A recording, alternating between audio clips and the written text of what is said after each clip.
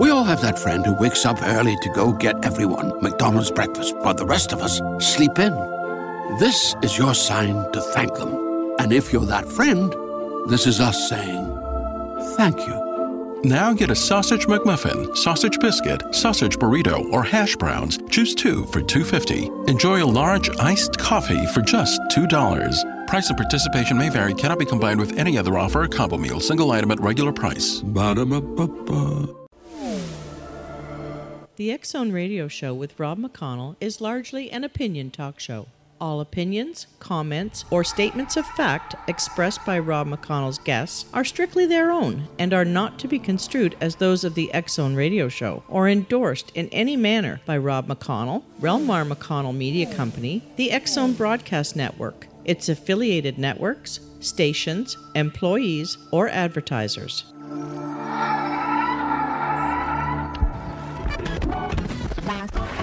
All Hit Radio.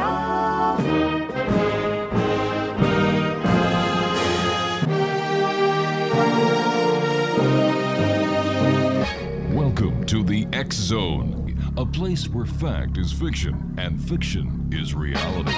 Now, here's your host, Rob McConnell.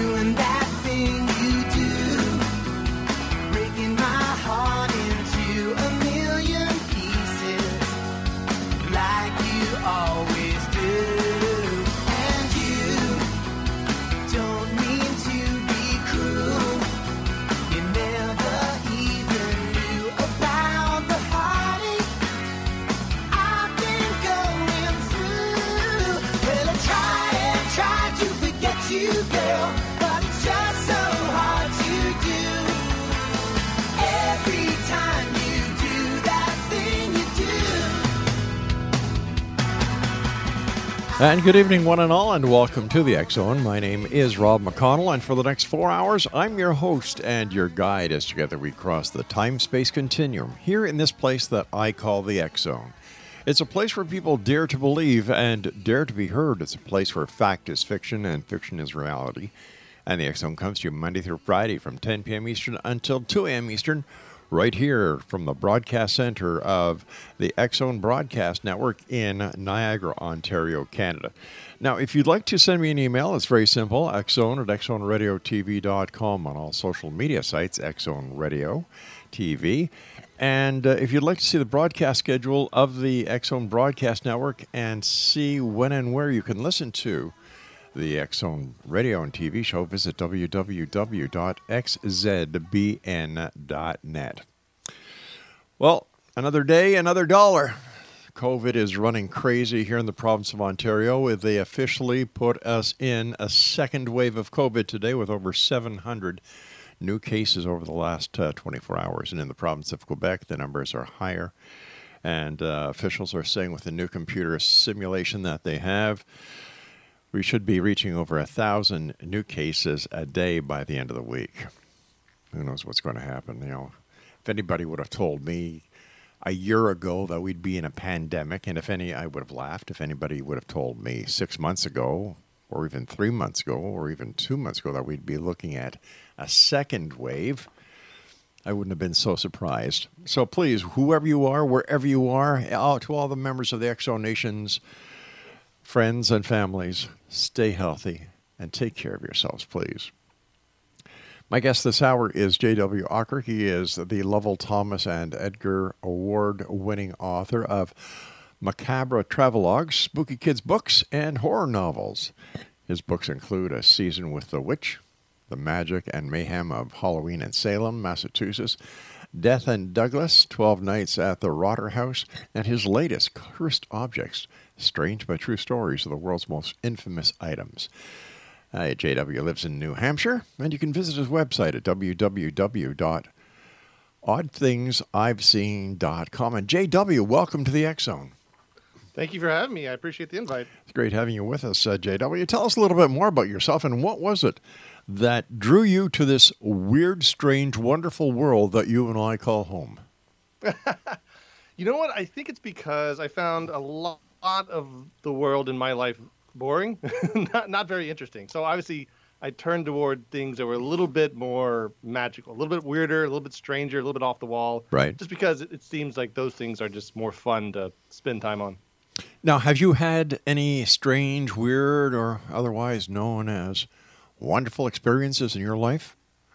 And here's I give you a disappointing answer to that question. Okay. The answer is no, unfortunately. But I always say it's only because I just haven't had the experience. For some reason, the paranormal doesn't like me as much as I like it. So I haven't gotten any good experiences. But that doesn't really change how much I love the stories. I love the stories. I'll search them out. I've spent, I've done all the requisite things you're supposed to do to see the paranormal. I, stayed the night in abandoned asylums and jails and cemeteries and all that kinds of stuff. But for some reason, they just won't, Casper won't say hi to me. So I just keep going, seeing weird stuff and hoping one day it'll get weirder for me. Yeah, you know what? I appreciate that because I have the same problem. People tell me I've gone on ghost hunts, I've gone on research things, I've gone on UFO watches, and yeah, still looking. Right. Still looking. Tell us a little bit about your new book. Strange what's Cursed Objects, Strange but True Stories of the World's Most Infamous Items. What was the inspiration behind this book? So the inspiration behind this book was that I feel like cursed objects in the paranormal world are kind of not really paid attention to. They're not as interesting as like the word haunted, for instance, right? So me and my editor thought it was a good idea to go after this segment because, again, we looked around the literature. Nobody had really amassed all the stories of the most infamous cursed objects. Most did, very superficially and then listicles online, just the top 10 cursed objects or whatever. And it really, some of the stories are fascinating. So it just feel like it was a hole in the paranormal literature to have all these histories together in one book. So that's what we went after. Okay, here's another yes/no question, okay? Do you believe in cursed objects? Are they real or are they something that a person just imagines that it's cursed, filled with coincidences or synchronicities? I don't have a yes/no answer for that, but I will say, going into this book, I would have said no. They're just made up in people's minds and stuff. But then by the end of the book, I learned about the concept of nocebos. Do you know about nocebos? Unless it's like a placebo, no, I don't. It's the exact opposite of a placebo. So really? A placebo, so that was good insight there. A placebo is basically the body tricking itself into healing itself on a very minor pretense, right? Just the doctor saying this will help you. A nocebo is the body harming itself on a very minor pretense. So a doctor can give you medicine and say, hey, this medicine has these bad side effects. You'll hallucinate, you'll break out in hives, you'll have headaches. And even if the medicine doesn't actually have those side effects, your body can trick itself into having those side effects. So, anthropologists have used this idea to say this is why zombie or voodoo death happens, why people can think they're zombies and start becoming listless and, uncommunicative and lose their appetites because their body has tricked them into doing that. So I think there's enough of a scientific veneer around this that a cursed object could actually bring harm to somebody if they, thought it would. So it's almost a mental it is a mental thing, but it still doesn't negate the idea that a cursed object can actually harm you. So that's just like that would just be like a talisman that brings you good luck. Exactly. It's exactly what that is. If you believe in a good luck charm, good luck can happen to you. It's just a fact of science and mysteries of the brain. It's not paranormal necessarily, but it works. So, it's exactly like that, which again is terrifying because cursed objects could be, your chair. Your chair could be the most mundane object can be cursed and just slip into your house. So knowing that and your brain, if the paranormal explanation is true, then that's it. But if the scientific explanation is true, you're still kind of screwed both directions with cursed objects. But isn't that the premise behind the gypsy curse? I think so. Yeah, the evil eye in those things are that you will, if the brain's powerful. The brain is also an agent against itself often in thought and in action. And again, thinking you're in a bad place will put you in a bad place every single time. I remember my wife telling our kids, if you confess it, you will possess it. And I would say, what the hell does that mean? Well, she said, well, I'm just giving them the, the ability to, and I said, wish upon a star. She said, oh, do you have to talk like that? Yeah, I do. If you want to get woo, I'll get woo with you. But, the premise, as I saw it happening and working with the children in a positive effect, in a positive manner where they were using this, if you confess it, you will possess it, attitude in their schoolwork. Like it was, my God, they are smart. Yeah. No, I'm firmly in the belief that tricking your brain is the way to succeed at anything, really. Yeah, just like the media does these days.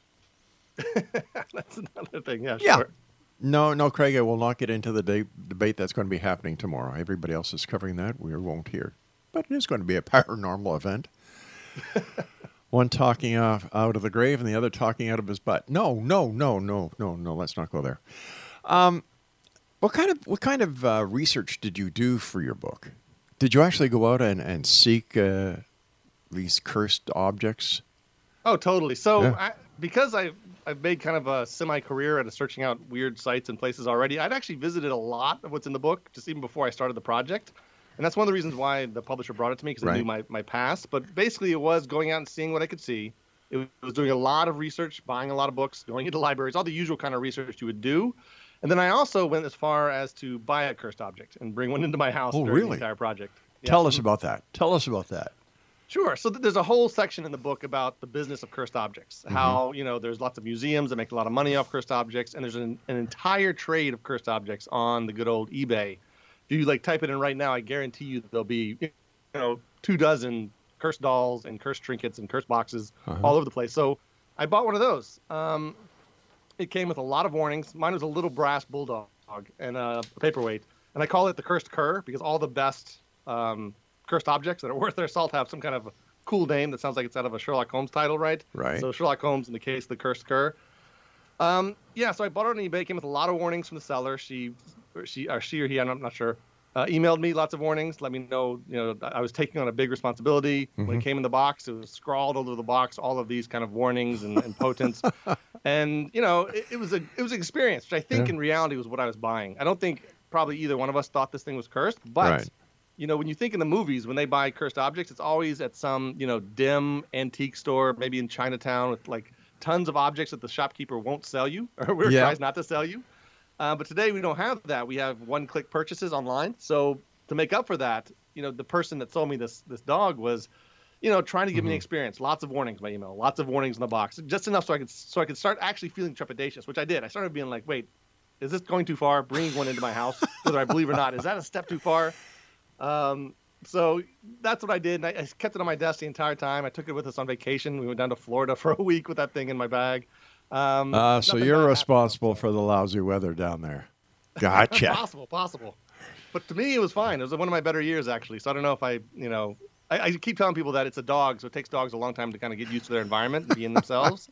So maybe one day, that cursed dog will really bite me in the ass, But has anything negative happened? No. Not to me personally. No. It seems like the world's a lot of negative things happening in the world right now. But I can't, again, but also this might be my own mental state kind of filtering it out and not being blind to the bad things that have happened. But I would say, the past year and a half that I've been working on the project, it's been good times for me. Again, personally, not in any other way. Well, let's see. You bought it. If anything was going to happen in the way I look at it, it would have happened to you. Nothing's happened. So I think we could kind of say, well, this cursed object really isn't cursed. Very possible. It could even be blessed, like you were saying earlier. It might have got the wrong label. I hope that you did. And I hope that your good luck continues and your writing continues and they keep on getting nominated for awards. And congratulations. Let me see. You've been awarded the Edgar Award for Mystery Writers of America, Lowell Thomas Gold Award, Society of American Travel Writers, and the Lowell Thomas Silver Award, again by the Society of American Travel Writers. And congratulations on all those awards. Thank you. Yeah, I've been very fortunate as far as that goes. JW, please stand by. You and I have to take our first break. And X-Zone Nation, if you'd like to find out more about our guest of this hour, his website is oddthingsi'veseen.com. That's www.oddthingsi'veseen.com. And JW and I will be back on the other side of this commercial break as we continue here in the X-Zone with yours truly, Rob McConnell, from our broadcast center and studios in Niagara, Ontario, Canada. Don't forget, you can always find out what's happening on the X-Zone Broadcast Network by going to www.xzbn.net. And for the X-Zone TV channel on Simul TV, which is available on Roku and some other great platforms, visit www.simultv.com. Hey gang, October is Halloween month here in the X-Zone, and we have a month jam-packed. We have people from all over Canada, the United States, who are going to talk to us about haunted, ghost, things that go bump in the night in the Halloween spirit. Don't go away, we'll be back on the other side of this break.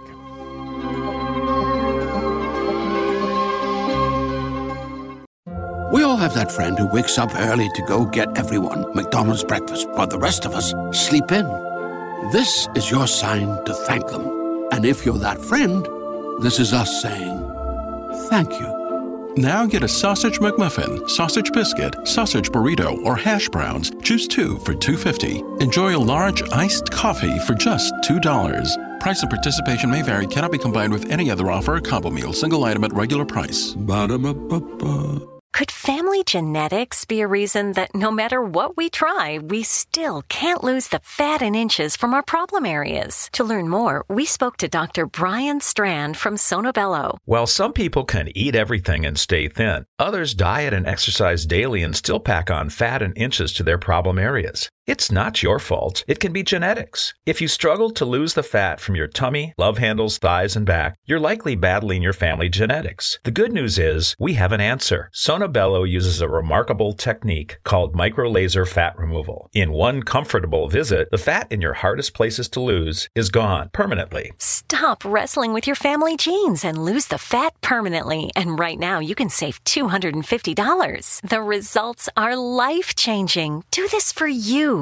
Don't wait. Visit sonobello.com/save. sonobello.com/save. sonobello.com/save.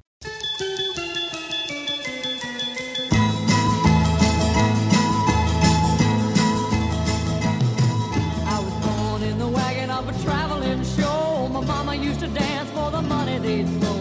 Papa would do whatever he could. Preach a little gospel. Sell a couple bottles of Dr. Good. Gypsies, tramps, and thieves. We'd hear it from the people of the town. They'd call us gypsies, tramps, and thieves. But every night all the men would come around and lay their money down. Welcome back, everyone. J.W. OCKER is our special guest. His website is oddthingsi'veseen.com. Besides the dog that you bought, the cursed dog that you bought, I didn't know how to explain that. Where else did you visit, and what other strange, weird, bizarre, cursed objects did you research for your book? Well, I went to the kind of granddaddy of them all, the Hope Diamond, which is kind of like the iconic cursed object. It's small, it can get lost, it can get stolen. It's very expensive, so only like the richest people with the, most decadent lives have it in their lives, and has a very long history, a very long both paranormal and historical legacy. And it's just sitting in Smithsonian, D.C., like in a little glass case in the middle of a room, just spinning around. And it's one of the more popular exhibits there.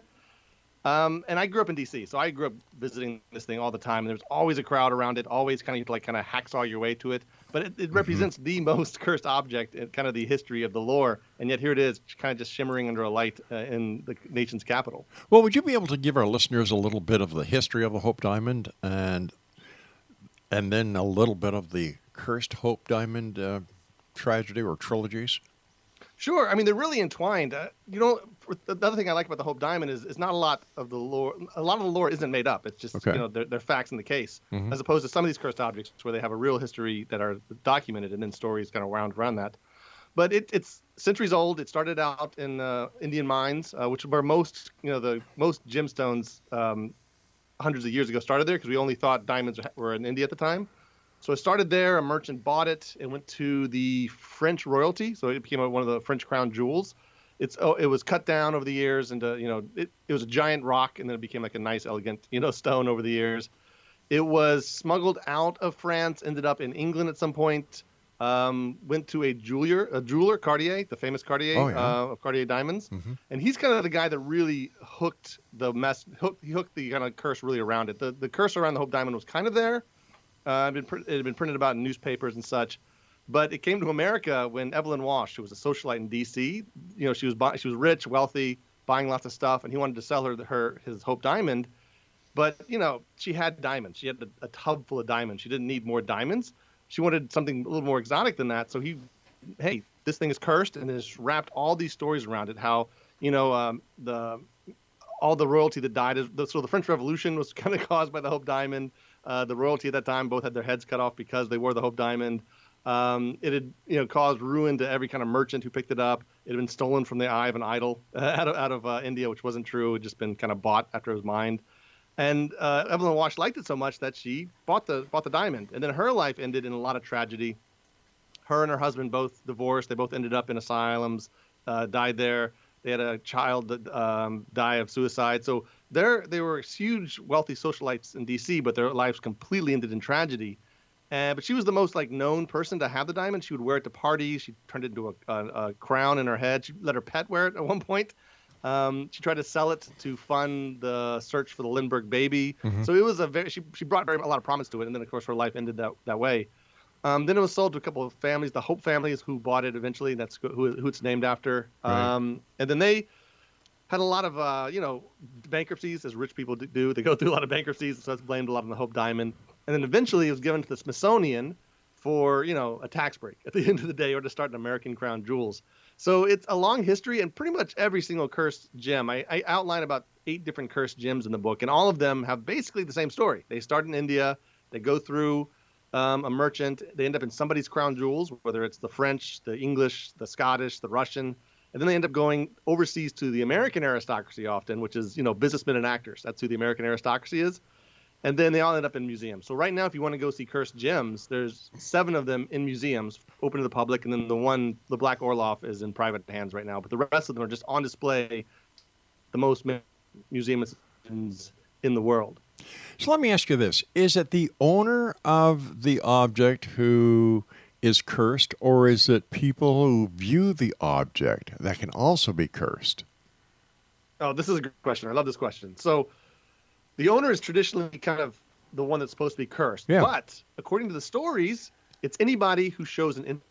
So right now, like me being a journalist around this topic, there's lots of journalists who are in the curse story. Researchers, the Ozzy, the Iceman out in Italy, is a cursed object. All of his victims are scientists who are just kind of researching him. Some of them weren't even directly researching. They were just kind of researching him secondhand.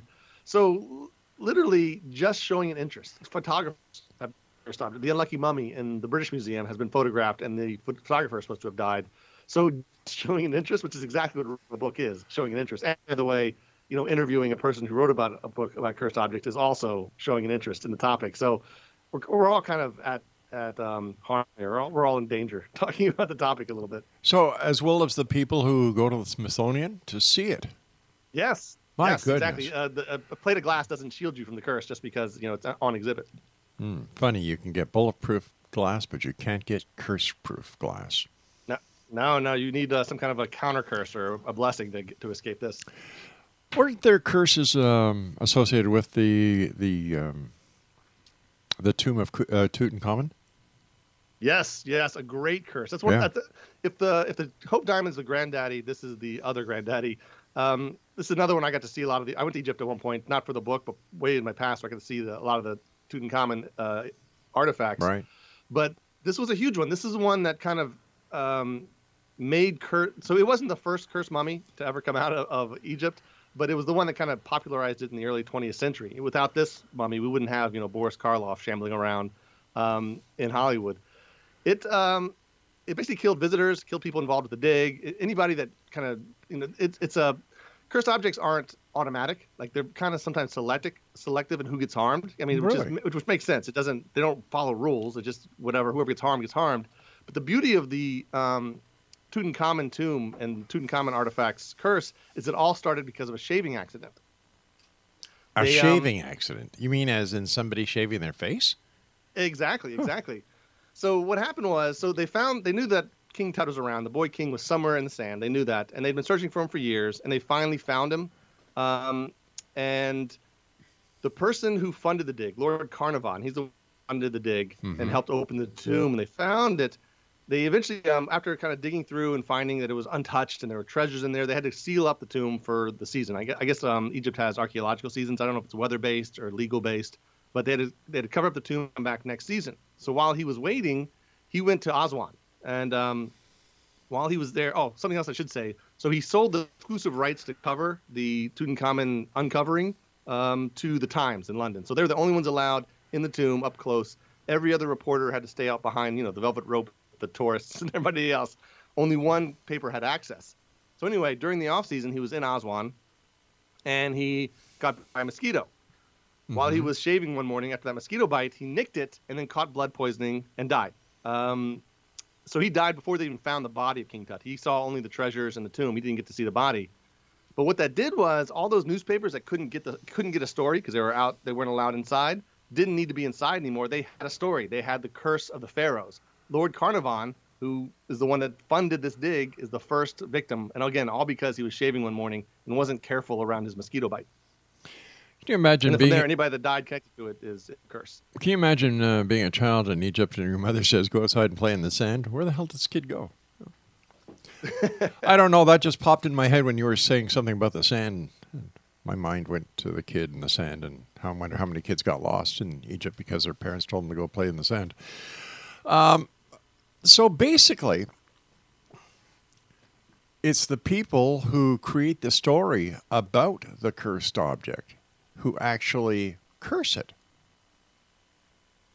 Yeah, in many ways. And I think that's kind of one of the values of cursed objects. Again, whether you believe in the paranormal or don't, the value of cursed objects is it's a physical thing to wrap stories around. So like Evelyn Wash, who we just talked about with the Hope Diamond, most of us wouldn't know her story at all. It wouldn't even be a blip on our radar if it wasn't for the Hope Diamond around her neck, right?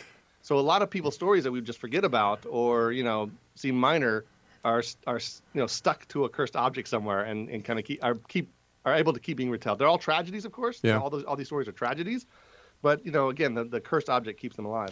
So it also keeps us attached to that point in history. Yeah, exactly. Like the starting point of cursed objects is important. Where they are in the history is super important, to the point that it can get ridiculous. Like the Unlucky Mummy, which is a mummy board, the top of a sarcophagus, not even a mummy, it's just the top lid that's shaped like a mummy. Yes. It's in the British Museum, but it's been around so long that they've blamed the Titanic on it. They blamed World War II on it. They blamed all these visitor deaths on it. It's like if you're around long enough and you're prominent enough, you're kind of touching all of history in a certain kind of way. I was just going to ask you about any cursed objects that are associated with the Titanic, and then I remembered reading something about part of the Tutankhamun exhibition was on the Titanic. Am I correct? Yeah, that's the story. I don't think there was actually any mummies in the Titanic, but there are probably 3 or 4 stories about 3 or 4 different mummy objects that were supposed to be stored in the hold and, cause it to go down. What always comes out, though, is, if it went down with a ship, it's not around anymore, right? Exactly. The Unlucky Mummy's still around. All the Tutankhamun artifacts are still around. So in the Unlucky Mummy story, it sinks the Titanic, but somehow survives, goes to America for a while, then comes back to Europe, but sinks the ship that takes it back to Europe, which is another big tragedy. I can't remember the name of the ship offhand, but it was another big naval tragedy. And then ends up in a museum behind glass that any one of us can go see if we're in London. So it's a really hard one where if you sink a ship, you're probably not going to be around anymore. But then you lose that artifact and can't tell a cool story around it. So how do you thwart the effects of a cursed object? Is there any way of exorcising it? Yeah, I mean, it depends on who you're talking to. One of the people I've interviewed in the past is John Zaffis. He's famous for his interest in haunted objects and cursed objects. He had a show on the Sci-Fi Channel called The Haunted Collector, where he would go to people's houses, but instead of, finding the ghosts like most of those reality shows, he would find the object that was causing all the kind of harm. And the way he did it, so he takes those objects and puts them in his house, basically. He has a house behind his house that he stores all of his collection. And the way he I can't remember the term he uses, but basically the way he unenergizes it is through prayer, sunlight, salt, crystals, so a lot of New Age stuff. And then he says that if he can't actually deactivate it, That's what it is, activation. If you can't actually deactivate it, then he'll throw it in the ocean. That usually does a good job of deactivating it. But other ways are all the counter curses, right? So the evil eye can be a curse, but it can also be a protection symbol. And I do a small section in the book about blessed objects, which is ways to fend off curse. That could be anything from a Catholic relic, to even a lot of the voodoo objects are both cursed objects, but also protection objects. Got about a minute before we have to go to our news break at the bottom of the hour, but what part of the effectiveness of a cursed object is either thwarted or amplified by a person's religious beliefs?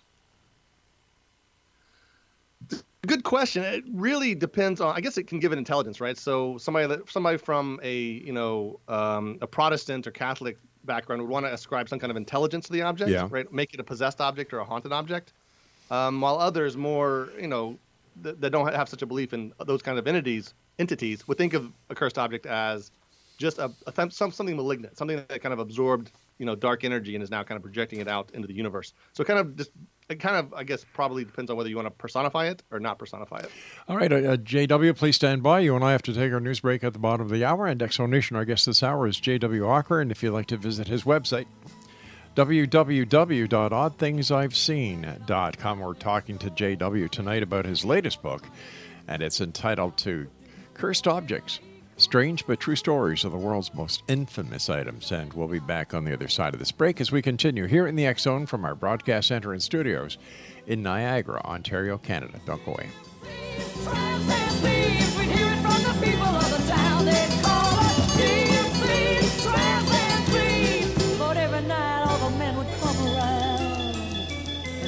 Money down.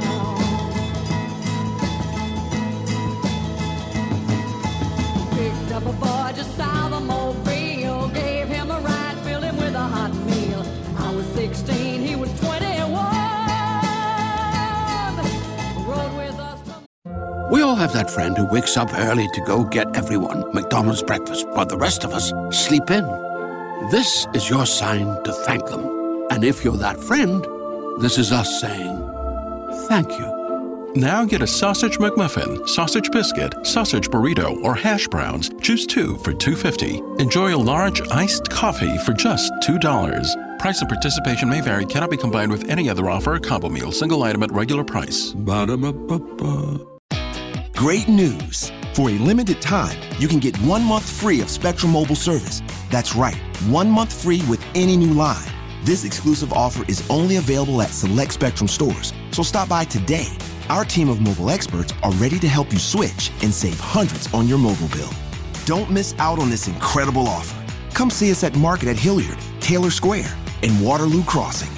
Spectrum Internet and autopay required. Restrictions apply. Visit store for details. I took my troubles down to Madame Rue. You know that gypsy with the gold cap too. She's got a pad down a pretty broken pine, 7 little bottles of love potion number 9. I told her that I was a flop with chicks. I've been this way since 1956. She looked at my palm and she made a magic sign. She said what you need is love potion number 9. And welcome back, everyone. This is the X Zone. I am Rob McConnell. You're listening to us on the X Zone Broadcast Network, Talkstar Radio Network, Mutual Broadcast Network, and on satellite providers and program providers around the world.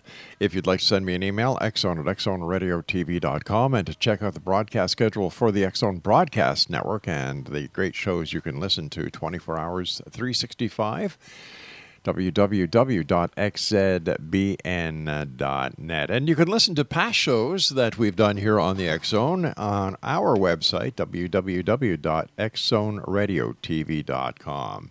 And that's been the home of the website for the X Zone radio and TV show for the past 30 years. Our guest is J.W. OCKER, and we're talking about cursed objects today. And my producer during the break whispered in my ear, he said, yeah, my wedding ring must be a cursed object. Got to wonder about him. I've met his wife. During the writing of your book and doing the research for your book, was there anything that just blew you away? Something that you weren't expecting to find, but there it was. Yeah, I think so. I would say it has to do with gold rings as well, honestly. There's this ring called the Ring of Silvanus that was found in the 18th century in a farm in England, right? It's a gold ring. It was a signet ring. It had a blessing engraved on it that was actually misspelled, and a person's name, which was Synesius, was on the actual ring. And it's not a big deal for a farmer to find, that kind of stuff in their fields. England has been around. The history of England is really deep, and that island is really small. So there's just layers and layers and layers of artifacts. So he found this ring. It got sold to a nearby family that put it on display in their house at the Vine. And then later, about 30 miles away, somebody found at a archaeological site called Dwarf Hill a defixio, which is a curse tablet. Basically, back then the Romans that were in England would curse people by inscribing curses into small metal tablets, very thin metal tablets, and then giving them to a temple. And this archaeological site, this Dwarf Hill, was actually a temple to the god Nodens. And they found a defixio, and it cursed a man named Selenius for stealing a gold ring. So here they had the gold ring with the name, I'm getting these names mixed up, Sianus, and the actual defixio saying Sianus. So here they had a whole kind of curse story. Somebody stole a ring. We found the ring. Somebody cursed somebody. We found the curse. That is kind of like, it blows my mind for the age of it and how they put these pieces together. But then the real twist is that at some point in the 19th century, an archaeologist by the name of Wheeler wanted to know more about the god at this temple, Nodens. He wanted to know more about the name. There's an Anglo-Saxon kind of history to it. So he called up Oxford and was like, hey, I need an expert in Anglo-Saxon to tell me more about Nodens and to come out here and kind of look at this stuff for me. And he got connected with a guy named John Ryder Rule Tolkien, J.R.R. Tolkien. So this cursed ring was introduced to J.R.R. Tolkien. About a year later, he published The Hobbit. Oh my gosh! The ultimate cursed ring, in all of fiction, right? It's engraved just like the ring was, like the Ring of Silvanus was. And that's like an ending. I'm like, man, that is the whole story's cool, but then it ends with, oh my goodness, that cursed ring. We've all seen that poster, right? We've all read that book, and it all starts with an actual real cursed ring out in England. You and I briefly talked about theology and a person's beliefs, religious beliefs. Are there any curses that you know of that are talked about in the Bible? Yeah, the Bible's full of curses. I do have a bit of a religious background. I don't know if any objects were cursed. I was actually trying to look through that as well. I mean, sometimes it says stuff like what's that spear that pierced Christ's side? Oh, that's yeah, the object. The spear of destiny. Destiny, yeah. That's one. I mean, it doesn't exist. I mean, you'll find splinters of it, I think, in about 8,000 churches across Italy, like every holy relic. But there's a lot of cursing. God was a cursor. He cursed entire people. He cursed, Lot's wife was a big curse. Right. Yeah, Adam and Eve's son, the one that gave the vegetable offering, that was another person that was cursed to wander the earth. So it's full of curses, but not so much cursed objects, which is kind of it's more of a it's probably more of a modern thing, the cursed object, really. I mean, they're all ancient. A lot of the cursed objects are ancient, but actually describing them as a cursed object in like a category is something that I think modern times we've done. In your opinion, is there any one group of or region of the world where curses are more predominant than others, or the belief in curses is more predominant than others? That's a good question. I mean, it's as far as curses themselves, it's probably pretty well spread. Just in looking through the book, everybody has some kind of, every culture has some kind of idea of a curse engraved in stone or metal. Every culture has this idea of miniature figures, puppets and voodoo dolls, I think we mostly call them these days. But every culture has this idea that you can inflict harm or blessing using a small, anthropoid object. Cursed objects as well. I mean, it was pretty much spread across the world what I found as far as cursed objects were, but there's a lot in the UK. For some reason, everything goes to the UK as far as Western history, so I guess that makes sense. But there's a lot of stuff out there that they have. Was there anyone that you spoke to during the research for your book who actually was cursed? I don't think so. I also don't know how many people would admit that to me. It's almost like saying, you have COVID. Like, you're not going to tell people that, right? You're going to hide it until you're better, and then maybe you'll still tell people if you're like The Rock or whatever, or Tom Hanks, you'll tell people later. Yeah. But it's almost like a shame to be, to believe you're cursed and to admit it to people. You probably don't want people to know that. What was the most curious cursed object that you came across and that you wrote about it in your book? Curious in what sense? Which direction are you going to send me? Well, let's see. Something that people believed was cursed, but when you yourself looked at it, went, what are you talking about? Nah. I'm going to give you the Dybbuk box. Have you heard this one? No. So this is a pretty famous one. This is a modern era cursed object. So it is supposed to be a Jewish wine cabinet full of various artifacts. There's like a little candelabra in there, some wax, some coins, some rose petals, something like that. It was put on eBay. So it was bought by somebody out in Oregon at an estate sale from a woman who had escaped the Holocaust. And she bought it in Italy, I believe. And then stuff started happening to him, like bad dreams, shadow figures, just really bad stuff. And every time he tried to give the box away to somebody, including his mom, he tried to give it to his mom. Bad stuff happened to all of them. None of them could sleep. None of them liked being around this box. So he put it on eBay, put the whole story on eBay, was completely transparent about it. And somebody else bought it. I think it was, I can't remember his name, but it was like a college kid somewhere in the U.S. They kept it for a while. Then, they started having the same thing, shadows, headaches, just general malaise. So they put it on eBay themselves and added their story to this cursed object. And then the third person got it, and he was a professor. I can't remember what state he was at, but he was a professor. He made a kind of a bigger deal about the box. He made a website for it. He claimed that there was some bad stuff happening from the box, but mostly good stuff was happening to him. It was making him de-age, this Dybbuk box. And it became so famous, like every time they sold on eBay, it would sell for more money and more money and more money. And then eventually, the last person to buy it was Zach Bagans, or Bagans is his name, who is the lead host of Ghost Adventurers, which is a hugely popular show for the Travel Channel. He's made multi-millions as a result. He just opened up a museum of cursed and haunted objects out in Las Vegas, which I got to visit before everything shut down. He has it on display, so I get to see it on display. And it's in a room by itself. It's spookily lit. It's got a ring of salt and a ring of some kind of herb around it to keep it shut.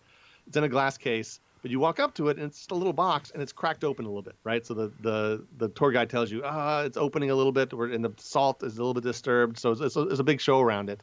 And it didn't look like anything. It looked like a box to me. And then digging deeper, it turns out that there's no such thing as a Dybbuk box in the history of Jewish lore. Dybbuk is basically a perverted spirit in Jewish lore. But they didn't have any kind of like genie in the bottle legends, like other ultra cultures do. So there's no such thing as a Dybbuk box in Jewish lore. And then on top of that, it probably wasn't a wine cabinet. It was, I think it was somebody did some research and found out it was because it's small. It doesn't even seem like it fits a bottle or bottles. It was a whiskey display cabinet that was made in New York much later than than the Holocaust or whatever. So there's that doubtful. And then the original person, the person in Oregon who put it on eBay himself, it turned out he was a horror author, and he kind of made up the whole story. So, but despite all that, it's gotten so famous that nobody cares about the fake parts of it. So it's kind of taken on a life its own. Its story is almost more interesting now that it's fake. But Zach Bagans, everybody who's been around it will claim it's not fake. And in fact, the biggest story about it in recent times is Post Malone, the famous singer. There's video of him freaking out about visiting this box by himself with Zach. Freaking out, running out. There's like black and white footage of him running out of this room, terrified to death. And then over the course of the next few weeks, he was in a plane crash, a car crash. Somebody looted his house. He went through a series of bad situations that everybody blamed on this Dybbuk box. So some people say, it's a hoax. Mm-hmm. Some people say, well, it used to be a hoax, but now it's taken on a life of its own, and now it actually is cursed. And so it's this weird kind of twisted story that, you can believe what you want about it, but the truth is probably somebody made it up, and then we all made a big deal out of it, and now it's hard to walk back that big deal. But what does this say about the paranormal itself, then? Just using this cabinet as an example, where the story grows and grows and grows. But when you do the research and you actually find out the truth behind it, it's established as a hoax. Mm-hmm. So if this is being perpetrated with this one object, and a curse being part of the paranormal, how does this make the world of the paranormal look to people who say, if this is a hoax, just imagine how much other stuff in the paranormal is hoax, or how much stuff on those TV shows is just more hoax, poo. Yeah. I think that's completely valid. In my own kind of career of searching out paranormal stuff, most of the time the story is exactly that. It's either a hoax, it's vague, you can't find the original documentation, the original stories. But I think what the paranormals would say is that might be true of a percentage of them, or even a large percentage of them, but doesn't make it all untrue. And I, for a long time there, I was like, I kind of took that kind of rationalization with a grain of salt. But now we see in non-paranormal culture the same thing happening, right? With fake news, with the spread of disinformation, the spread of science disbelief. So the same thing is happening in non-paranormal circles, where a lot of what you read about something is hard to believe, or if you dig deep enough, it's not true. So it's not alone in that. So it can take, I think it can take solace in the fact that it's like everything else in life, a lot of BS, but who knows about the not BS part. But when it comes to the paranormal is a lot older than fake news is. Mm-hmm. So, I think that the possibility of the intent to defraud is a lot higher in the world of the paranormal than it is when it comes to fake news. And probably easier. I mean, I thought about this a few times in my travels, especially for cursed objects, where I know I can take, I tell the story about the cursed cur in my office here, but I could take anything in this room, make up a story in it, put it in this book, and honestly, no one would be the wiser. And then if I can keep that story alive long enough, and get it passed around long enough, and get it added to by other people long enough, it can literally live on its own. You put that little kind of seed out in the world, and it can grow into this, big story that lots of people believe, or that some people, still, at the very least, sit on the fence about. Don't even call out as BS move on my part. So it is really easy to start lore, unfortunately. I've often said that the belief is the strongest power in the universe, because if you believe something strong enough, you can actually make it happen or convince others that it has happened. You and I have to take our break in a couple of seconds, but I'd just like to remind our listeners right now that our guest this hour is J.W. OCKER. He is an author that we're talking about his book this hour entitled Cursed Objects, Strange but True Stories of the World's Most Infamous Items. And his website is www.oddthingsi'veseen.com. That's www.oddthingsi'veseen.com. And listen, Exo Nation, the month of October is traditionally Halloween month here in the X Zone. We have ghost experts. We have haunted ghost tour leaders who are going to come on and tell us about their cities and the haunted locations. And then we have some other special guests who are going to be coming on to share their own personal experiences and how Halloween has affected their life. I'm Rob McConnell. This is the X Zone. It's a place where people dare to believe and dare to be heard. And I'll be back with my special guest this hour, J.W. OCKER, as we wrap up this hour from our broadcast center and studios in Niagara, Ontario, Canada. Don't go away. Gave me a wink, said I'm gonna make it up right here in the sink. It smelled like turpentine and looked like Indian ink. I held my nose, I closed my eyes, I took a drink. I didn't know if it would stay all night. We all have that friend who wakes up early to go get everyone McDonald's breakfast, while the rest of us sleep in. This is your sign to thank them. And if you're that friend, this is us saying thank you. Now get a sausage McMuffin, sausage biscuit, sausage burrito, or hash browns. Choose 2 for $2.50. Enjoy a large iced coffee for just $2. Price and participation may vary. Cannot be combined with any other offer or combo meal. Single item at regular price. Ba-da-ba-ba-ba. Great news. For a limited time, you can get 1 month free of Spectrum Mobile service. That's right, 1 month free with any new line.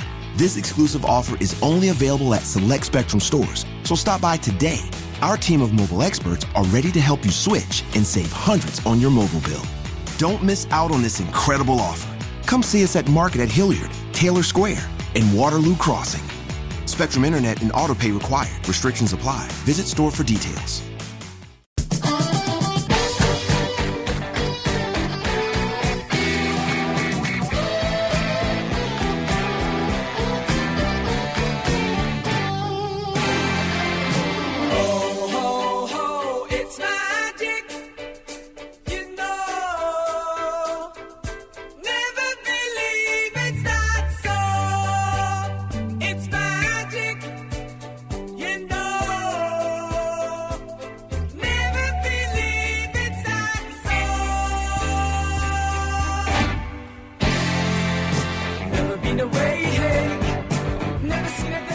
And welcome back. I am Rob McConnell. This is the X Zone. Check us out on our website, www.xzoneradiotv.com. And for all the broadcast scheduling of our many great shows on the X Zone Broadcast Network, where you can listen 7/24, 365, with our compliments at www.xzbn.net. J.W. OCKER is our special guest this hour. His website is oddthingsi'veseen.com. And we're talking about his most recent book this hour, entitled Cursed Objects, Strange but True Stories of the World's Most Infamous Items.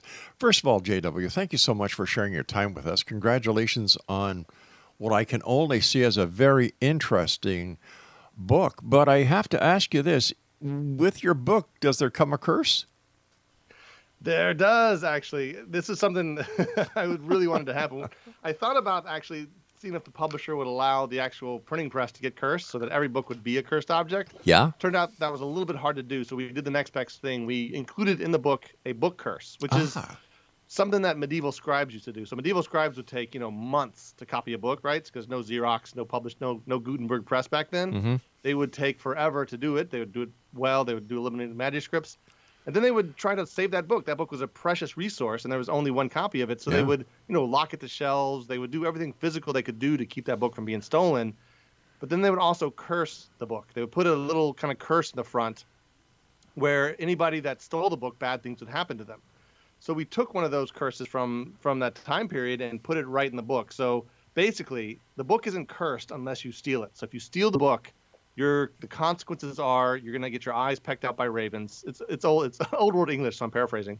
You're going to get your eyes pecked out by ravens, and you're going to get hung on a gallows. That's the consequences for stealing the book. If you buy it, you're fine. You're no problems at all. But if you steal it, you're in a little bit of hot water. God, talk about harsh justice. Woo! Yeah. My aesthetic love it. is ravens and gallowses. So I love it. How many books all told have you written over the years, Jay? Cursed Object is my 7th book. So, I've written four nonfiction travelogues that are all kind of spooky and macabre. Mm-hmm. And then I've written a children's horror novel and an adult horror novel. Excellent.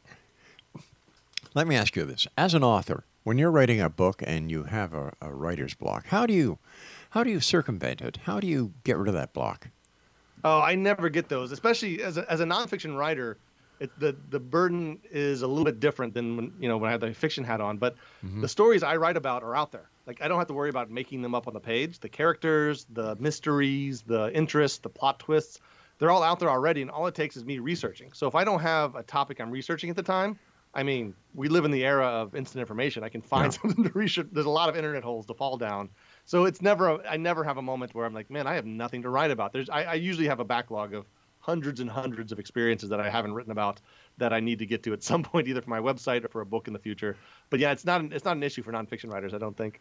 So how did you select the stories that you incorporated in your latest book, Cursed Objects? I'm sure you must have other stories that were not included. And what was the criteria to be in your book or to be put aside for a later project? Oh, great question. This is a good question because one of the first things I had to do was sit down and define what a cursed object was. Which sounds easy, right? We all know what a cursed object is, but really, well, first of all, it had to be an object. Like I didn't want to do anything. Anything can be cursed. The bad news is anything can be cursed. Right. A person, a place. I wanted it to be objects, not people or places, because I had the idea that you could just at any point pick up something from the flea market or an antique shop and not know it's cursed and bring it into your house. So that was my criteria as far as the object goes. And with some exceptions, it generally is true. It's chairs, it's dolls, it's that kind of thing. But cursed is hard because there's haunted objects. A lot of these lists out there list a lot of haunted objects. Mm-hmm. And what I found in those stories was haunted objects usually don't harm you. Haunted, ghosts, there's not a lot of harm from ghosts. There's a lot of spooky, creepy from ghosts. But a good example of that is the mirror at the Myrtle Plantation in Louisiana, which I've been to. It's a cursed object, but all that happens is, handprints appear in the mirror and you can see shadow people in the mirror, which is really creepy, really spooky. But doesn't really hurt you. On cursed objects, that harm, death, or harm to your life, usually it's death, but also any kind of harm, is very important to it. So it had to be a cursed object. It had to be cursed. It had to hurt you. It also had to kind of have a supernatural story to it because, again, an object that harms you or harms lots of people, it actually needs to harm lots of people. It could be a gun. You know, a gun can do that. So it had to be supernatural as well. And then that was the easy.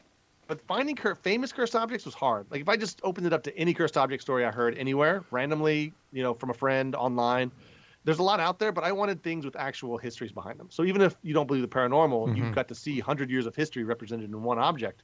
And there's not a lot out there. There's I think we found about 50, and you know it was hard to find those. Some of them are pretty obvious, like we said, King Tut, Diamond, easy to find. But then we had to I had to really dig to find, you know, Little Manny, which is this little stone figure out in the UK, or to talk about the Hexam heads. Or it wasn't easy to fill this book. Like if it had been a book about haunted houses, like find all the most famous haunted houses, I would need like a set of books to write that. So we came up with about 50 of them. So that kind of limited itself, and then we cut out a few that were, you know, either too vague or one that was a little bit too vicious. We kept the Red Room. We was a little bit too vicious. So I posted that on my website, that story. But it just didn't fit kind of the tone, which the tone is, you know, wonder, humor, and, you know, interest in spooky things was the tone. So we didn't want to get too vicious and violent for some of this stuff. Well, you know, you talked about hauntings before. And this leads me to this question. Is a haunted house cursed? Where the ghosts or the spirits or the entities just do not leave. They remain there. And, you know, they make allegedly they make their presence known. So could we say that this house is cursed? So in my definitions, and the way I defined it, a haunted object could be a cursed object. But the criteria would be that haunted house had to hurt multiple people. So if it wasn't actually hurting people, like literal physical harm, or not physical, but like physical harm, any kind of harm, it's not cursed. If it's just spooking them or making them run out of the house or giving them white hair, it's not cursed. But if people died in that house, you can call that a cursed okay, house. but taking the fact that the house is haunted, it may not be hurting anyone from this reality that goes into the house, but the fact that it keeps spirits or ghosts or whatever at that location and does not let them escape. So afterlife harm, that is interesting. Exactly. That might fall into the definition. So post death harm. Right. That might be cursed. Yeah. I mean, I definitely found objects. I found one object for this book that actually seemed to curse itself. Like it got broken more than it hurt people. So I could definitely see that as well. That's an interesting twist on it, I think. Yeah, my producer said, there's my wedding ring again. Oh, he's going to get divorced soon. I can see that coming, and I'm not a psychic. What's up next for you, my friend? So next I go back to the fiction world. I've got a book coming out this summer. It's a children's horror novel. So my next couple of books will be children's horror novels. And then I'm always writing nonfiction on my website, oddthingsiveseen.com. So I never stop visiting stuff. It's all based on my own travels. It's not just folklore or stuff I've heard. I have to visit it myself. So that's where, if you want to see nonfiction from me, post-curse objects for the foreseeable future of next year, go to oddthingsiveseen.com. I'm always writing about weird stuff I've seen. Where are your books available? Where can our listeners buy your books? Everywhere. You can get them on Amazon. You can buy a lot of the indies have them. The indies will order them for you for sure. They're all kind of publicly available anywhere you buy the best books. As an author, what is it that you'd like to see readers of your book, especially this book, Cursed Objects, Strange but True Stories of the World's Most Infamous Items, what would you like them to take away after reading your book? I think it's true of all my books, but certainly of Cursed Objects, I want them to walk away with an I didn't know that moment, or even multiple I didn't know that moments. Because what I found in my own life, every time I learn something that I didn't know, it expands my world, right? Like I didn't even know, not even I didn't know that, but I didn't even know that was possible to happen in real life. So you have enough of those moments, and then your perspective just broadens and broadens, and the world gets richer and more interesting and not boring, like I said earlier in the interview. That's what I want. I didn't know that was even possible. Is the reaction I want at least once in the pages of this book. What I like about what you're doing is you're tying a lot of rich history into these objects. So not only are your readers, in my opinion, getting entertained, they're getting enlightened, but they're also getting an education in certain areas that you touch, and that's commendable. Thank you. I think another thing is I would like people to go visit this stuff. A lot of this stuff is in museums. A lot of it is legit art has legit historical value, which means they end up in museums. So if it inspires somebody to go see something, I'm super happy with that as well. But you're scaring the hell out of people by telling them that if they go there, they're liable to suffer the curse as well. I know. Some of us are just morbidly inclined, though, you know? I love it. I love it. What does your family think about the work you do? They're into it. They usually are around in all my travels. I mean, I've even moved them as part of the book. I wrote a book about Salem, Massachusetts, where I moved all of them. I have a family of 5. Back then it was 4. Wow. We moved to downtown Salem the entire month of October and just lived that life, and so I could write that book. So they like it. They're not as into it as me, probably. Like, few people could be as into it as me, I guess, but they put up with it. They let me do it. Put it that way. If you could do something else besides being an author, and a great author at that, what would you be? I would like to be able to build houses. Like, I feel like if you can build a house by yourself, you can do pretty much anything. And to me, it's a skill that I've always kind of been in full awe of. So I wish I could do that, but my hands are like, they only hit keyboards. You may not build houses, my friend, but you do build great books. What's your final thought for our audience tonight? Final thought for the audience, I would say go down internet holes. All these stories that I'm a professional writer and traveler, but like I started out not being a professional writer and traveler. Just go out and see stuff, go out and read about stuff. And, that's the start of so many beautiful experiences, even if you don't get to find ghosts.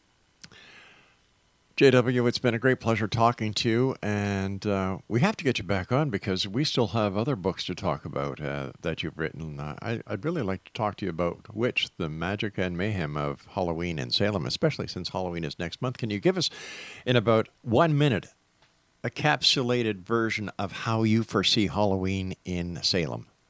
I was just in Salem this weekend, and it's going to be pretty much the same. A lot of people. They won't be able to stop tourists. But everybody will be in masks, hopefully. A lot of the bars are shut down. It's a very constrained Salem from the civic side, but I don't think that's going to stop the tourists. It's really hard to stop a Salem tourist. What's your opinion of the COVID crisis? I don't even know. Like, I just want it to be over. Yeah. That's my opinion. Whatever is the truth of the data. Yeah. I just want it to be over. Same here. Once again, many thanks, and once again, let our listeners know how they can find out more about you and where they can buy your book. Sure. If you go to oddthingsi'veseen.com, that's the hub of my entire life. You can, from there's links to where you can buy the books. There's information about me. It's all on that site. And that's at www.oddthingsi'veseen.com. JW, I want to thank you so much for joining us tonight, and I look forward to the next time you join us back here in the X Zone to talk more about your books and your travels and what you've seen and what you haven't. Yeah, it'd be great. This was a lot of fun. Thanks for having me. Take care of yourself. Happy Halloween, my friend. You too. All right, X Zone Nation, once again, JW OCKER has been my guest this hour. Great conversation. Entertainment, enlightenment, and history, all in one book.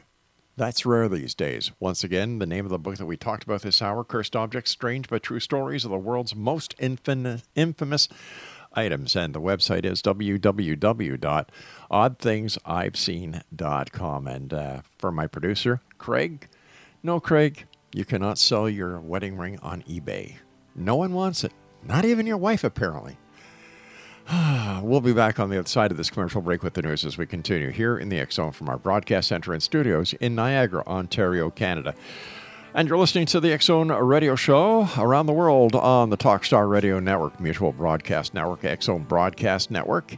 And if you're listening to us either on the radio, you can listen to us on Alexa, Siri, and all the other great platforms. Don't go away. We'll be right back. One last call for alcohol, so finish your whiskey or beer. Closing time, you don't have to go home, but you can't stay here. I know. We all have that friend who wakes up early to go get everyone McDonald's breakfast, while the rest of us sleep in. This is your sign to thank them. And if you're that friend, this is us saying thank you. Now get a sausage McMuffin, sausage biscuit, sausage burrito, or hash browns. Choose 2 for $2.50. Enjoy a large iced coffee for just $2. Price and participation may vary. Cannot be combined with any other offer or combo meal. Single item at regular price. Ba-da-ba-ba-ba.